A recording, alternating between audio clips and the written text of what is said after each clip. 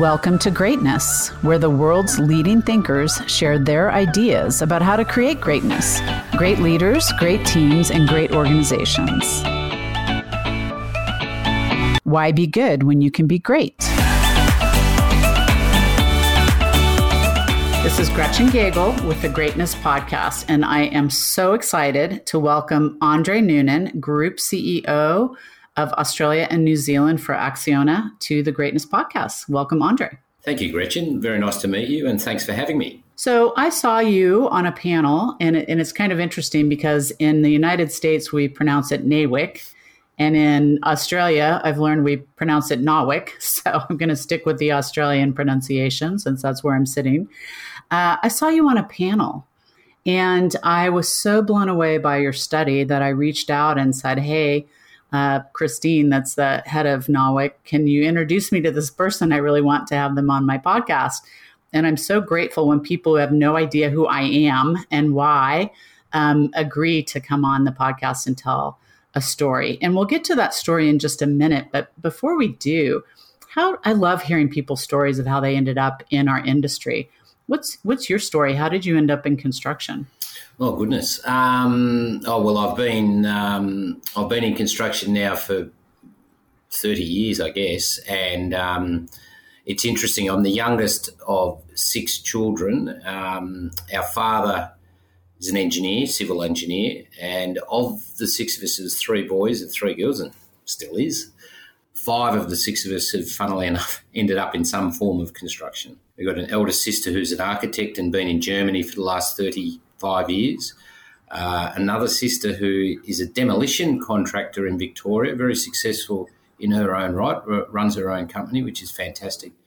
A brother in concreting, and myself and my next eldest sibling, so the 2 youngest, if you like, of the 6, COO and CEO, respectively, of Acciona Australia. So maybe it was in that upbringing, I'm not sure, but it's definitely been in the bloodlines, and we've all seemed to gravitate towards that, I guess. Yeah, that's so interesting. So I had a little bit of a different experience, and people who've listened to my podcast probably know this, that when I told my father I wanted to go to engineering school, he said girls didn't do that.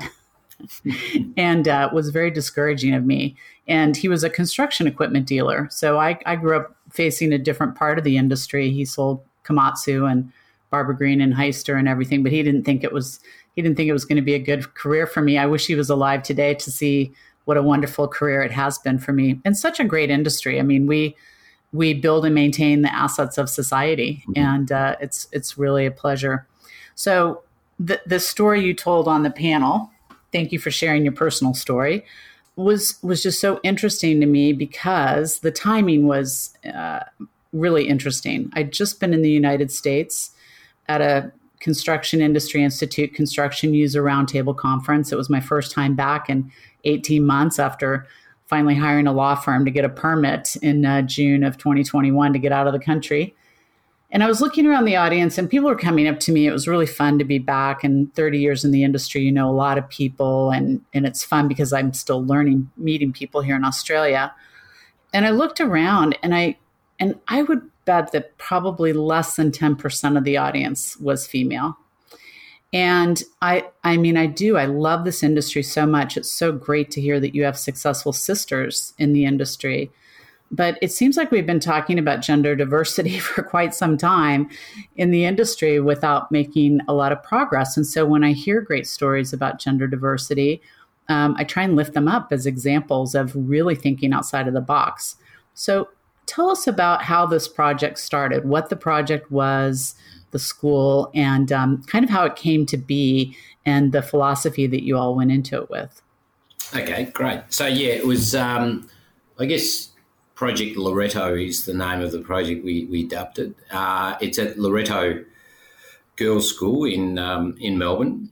The project is just complete, actually, as in the building. It's about a $40 million expansion of classrooms and things. It's quite a unique project in one regard, in terms of they have constructed the first underground, below ground classrooms in Australia, which are the architect on the building has done a remarkable job, I feel, because getting natural light below ground has worked really well. So I digress a little bit, but we are civil engineers and we were contracted to do the 4-level underground car park, which is a very typical, many buildings you drive under these days have a below-ground car park. And so we design and construct the retaining walls against the earth. And it just so happened that both my daughters went to this school, but that was a little bit coincidental. But I just felt a girls' school, we're talking about this gender diversity, we've got this project, we're able to make these decisions, and we said, why not? Let's just, the genesis of going through a lot of this discussion of trying to increase that disproportionate imbalance within the industry, which is prevalent, takes time. And fortunately, I guess, or unfortunately, depends on how you look at it, but fortunately, I was able to make that difference and I made the call and I just sort of said, why can't we? And then we had a couple of internal discussions and I guess initially at Gretchen there was a lot of resonance against it internally. Oh, we can't do this. Good idea. We really support you. All of that. And then I remember coming out and I sort of just got up from the meeting and said, nah, that's it. We're going for 50-50 and it must be the only floor is 50%. I don't care how high you go in terms of female participation. Oh, and by the way, you've still got to fulfil all your other obligations as general managers or construction managers and do it on time and on budget, sort of. And that was it. And it was as unsophisticated as that, if you like, in a very measured way, I guess. But it needed someone just to make the call, and we did it. And I presume then I left the room and there was a lot of whiteboard sessions. How are we going to do it? But to everyone's credit, we did it. And it was incredible, and we were able to achieve the budget and the program, and we were able to bring new participants to the industry, existing participants. We had to really think internally. We'll bring some females across from here, and everyone bought in, including the males. It was very important to make sure we brought the entire organisational chart, if you like, and the group along the journey. And I must say, along it, I was quite nervous as to giving that sort of unilateral direction, if you like, but I did feel it just, that adage, I'm often saying it, sometimes you've got to break some eggs to make an omelette. And I think to make this omelette, it needed that sort of just that, no, we're doing it, and away we went, and we did it. And it's no credit to me. It's a credit to all of the team and the client and everyone all the way through. And so we were able to do it, and I think we ended up with about 53% overall female participation. And, of course, it can be done. We all know it can be done. But to be actually able to do it and come out the other side was a great outcome. And, look, we haven't done it since, and there is an element of what's the right project and all of those sorts of things. But we're referring to it a lot, and there's through mediums such as this, and it is getting some mainstream. People are, it really is, it's resonating with the community. And I feel it resonated with the school, particularly the girls. I felt we wanted to set up particularly the STEM classes through the sciences and maths and things to come onto site and do weekly meetings. Unfortunately, it coincided with the start of lockdown in Melbourne, and we weren't able to do that. But the fortunate side of the lockdown was the construction industry was able to continue, and I'm sure that made it easier in terms of logistically less challenging, less traffic, all of those things. So the project did benefit from that. So maybe that was a blessing in disguise, if you like, to help with the success. But that was the genesis of it, Gretchen, and I'm pleased to say we came out the other side with all of our skin intact. Yeah. Well, you bring up that you were nervous about this, and I think it takes a lot of courage to draw this kind of line in the sand. And I think in my leadership courses in the MBA programs at ANU and University of Denver, we're going towards more collaborative, less command and control leadership, but that doesn't mean as a leader that you don't draw lines in the sand. It's not all about, if you would have sat down with that group and maybe tried to reach consensus about it, that would have been more challenging, but good for you to just be present to it and throw that challenge down to your team. No, that's a very good point. And I think we are definitely wanting to be more collaborative, and we are. And in business, it's incumbent on us to discuss and definitely engage better at all through the different levels. And we're all doing that. But you are quite right. That does not abdicate yourself of the responsibility as a manager to ultimately make those decisions, I guess. Fortunately, on this occasion, it turned out to be the brave decision. It turned out to be the right decision. And I really do feel that moving forward, this will continue, because it's not only a nice to have, it's so far away from just being that. Whilst it is a wonderful altruistic thing to do, it's a must to have, because the great thing, our industry is a great one, as you talked about earlier, and I do love the industry and it's in my blood. And it really irks me that 90% of the people within the industry are from 50% of the populace. It's just nonsensical. So the other 50% are missing out on what is so great. It's just all of those things. But it has some. It's got some welded on cultural issues, and you alluded your father and all of those sorts of things, and they're generational issues. And with all best intention, everyone had those points of view that it's just a blokey and it's not for women. That has dissipated, and we've proven anyone's as capable as anyone.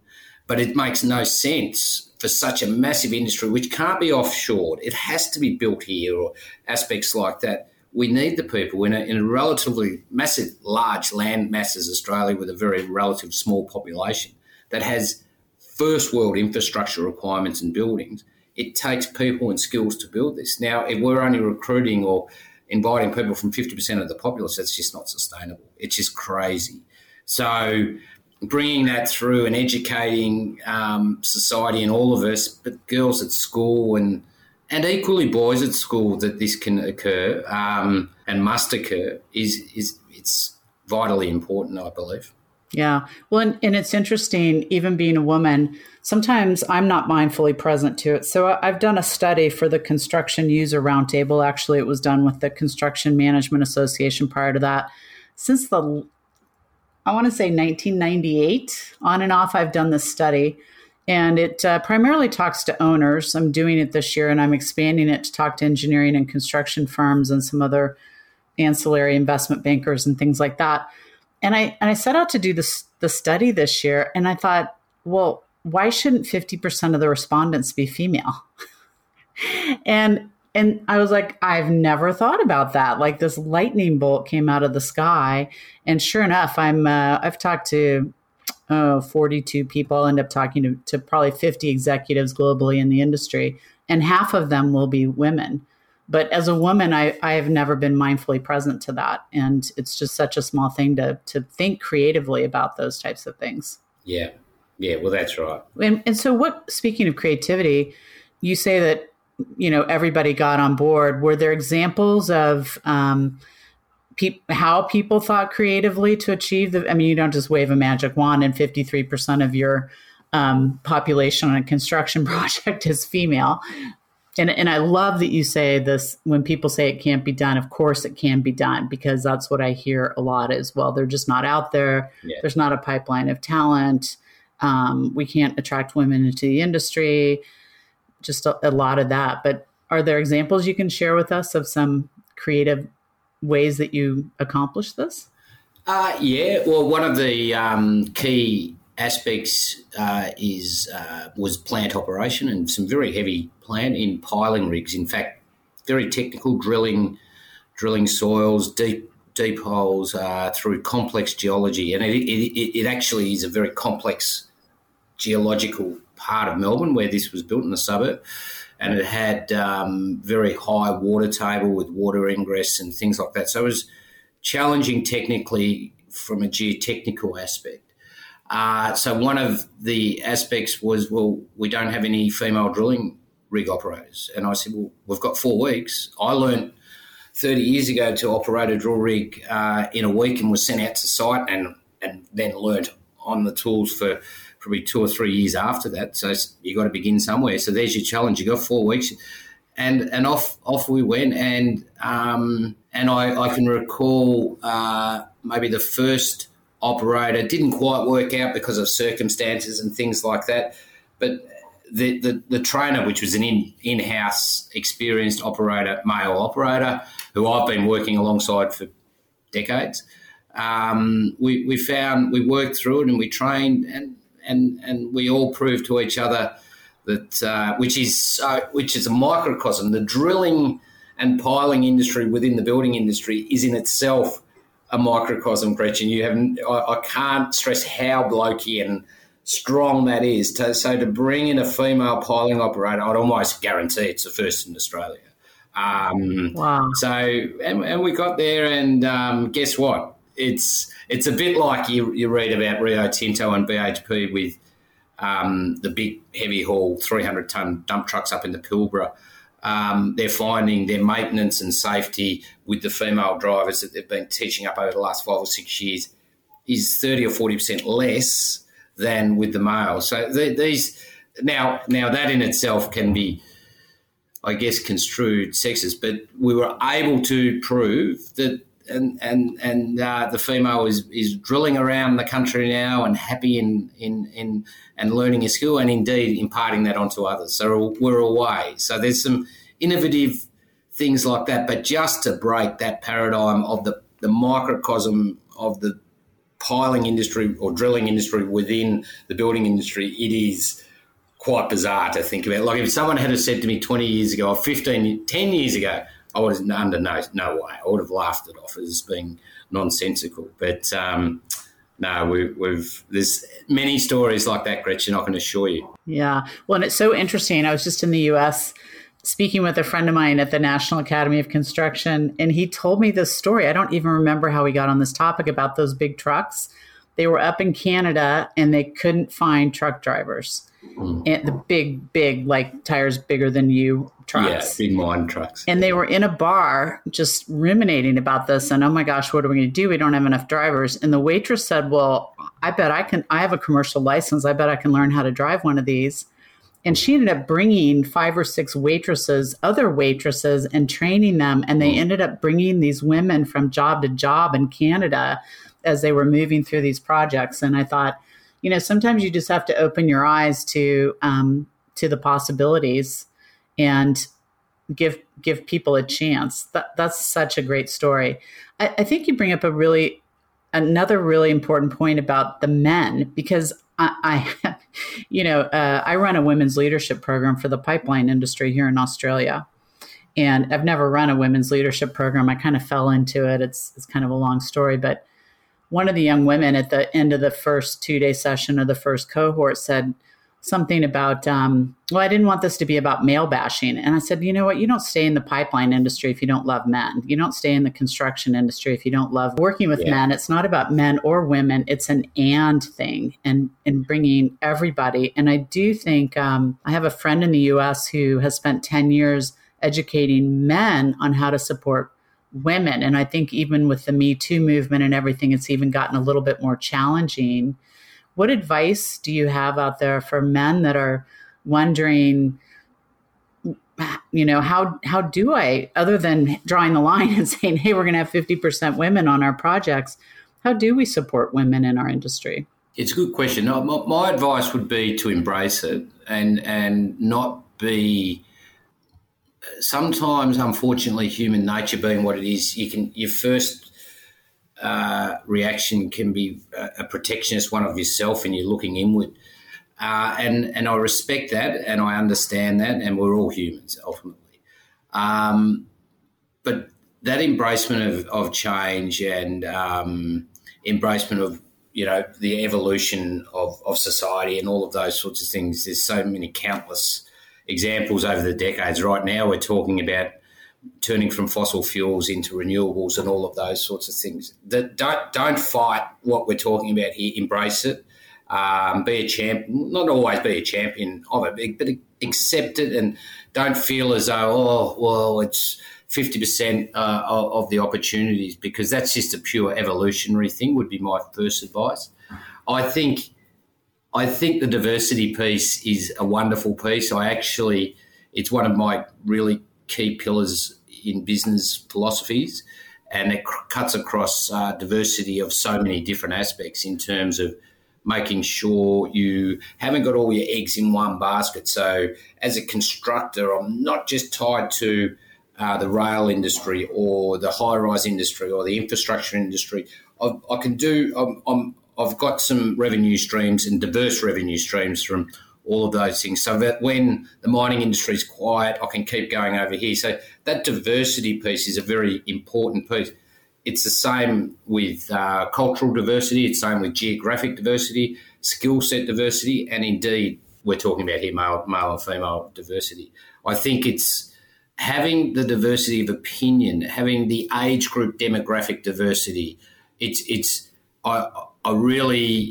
I was just in a meeting last week with some of our people on a topic, and I noticed I said everyone here is over 40 or between 40 and 55. This is crazy. Why are we're all pontificating? Why can't we get some? Now, you can't just unilaterally say we're going to make a 22-year-old a manager and change org charts, but we've got to hear those opinions, and we've got to hear all of those diverse thoughts and views. And it makes us all better people to hear all the different diverse thoughts and views, and it frames your decision and your views in a better way, and hopefully makes us better people and better at business ultimately. And that's I guess my number one driver, Gretchen. Whilst I think it is, I feel blessed to be able to affect some of these changes in a very small, in a very small manner, but I actually feel fundamentally it makes good business sense. It makes bad business sense to just keep, what it was the saying, was it Einstein, the definition of insanity is keeping to repeat the mistake. So you can't just keep employing when there's a skill shortage and there's this infrastructure boom from 50%. It just doesn't make sense. It's just not sustainable. So it's a wonderful thing, all of the add-ons, to have the diversity of opinion and thought and provoke your thoughts and all of those sorts of things only enhances the story. So to everyone, I would say, who would be dealing with this is get on board, embrace it. It's wonderful. Most other industries are miles ahead of the mining and construction industry. There might be a handful of others, I'm not sure. But the world's ahead. We're all integrating and moving on with things. Why are we having these discussions in the construction industry anymore? I don't think we're going to be I genuinely don't feel we'll be having these discussions in 5 years. I think that it's just going to become more de rigueur and par for the course, particularly as the next generation comes up and fills those spots. So I hope so anyway. Yeah. Andre, we'll be out drinking champagne 5 years from now if we can say that this isn't an issue from my history. And, the study that I'm doing, these executives that I'm speaking to around the world, the labor shortage is as concerning as I've ever heard it, with all these infrastructure packages coming out. The Associated General Contractors in the United States has said we have an 880,000 person shortage in being able to deliver the infrastructure package. And there's lots of research out there that says that diverse companies have better returns. It is a research evidence-based thing out there. So I really appreciate you taking the time to come, because as I said, when I hear people say, well, it can't be done, or I just really appreciate people who have the courage to push the envelope and to say that we're going to try something different, especially when I can only imagine what the look on people's faces was when you initially said that. That would be priceless to have a picture of. I must admit, I can recall a couple of quizzical looks, and I remember walking out of that initial meeting thinking, what have I just done there? But anyway, we did it. Yeah, so, you did it. Yeah. And that's what people have to have the courage to stand up and challenge the status quo. And that's what you did. I'm so grateful that I had the opportunity to hear you on the NAWIC panel and reach out and get introduced to you and invite you to come to the podcast, and that you would do that, having absolutely no idea who I am and having never met me before. I'm really grateful to you. Thank you so much for your time today. No problem at all. Lovely talking. Cheerio. Have a good day. Interested in hearing more? Visit us at greatnessconsulting.com. Thank you.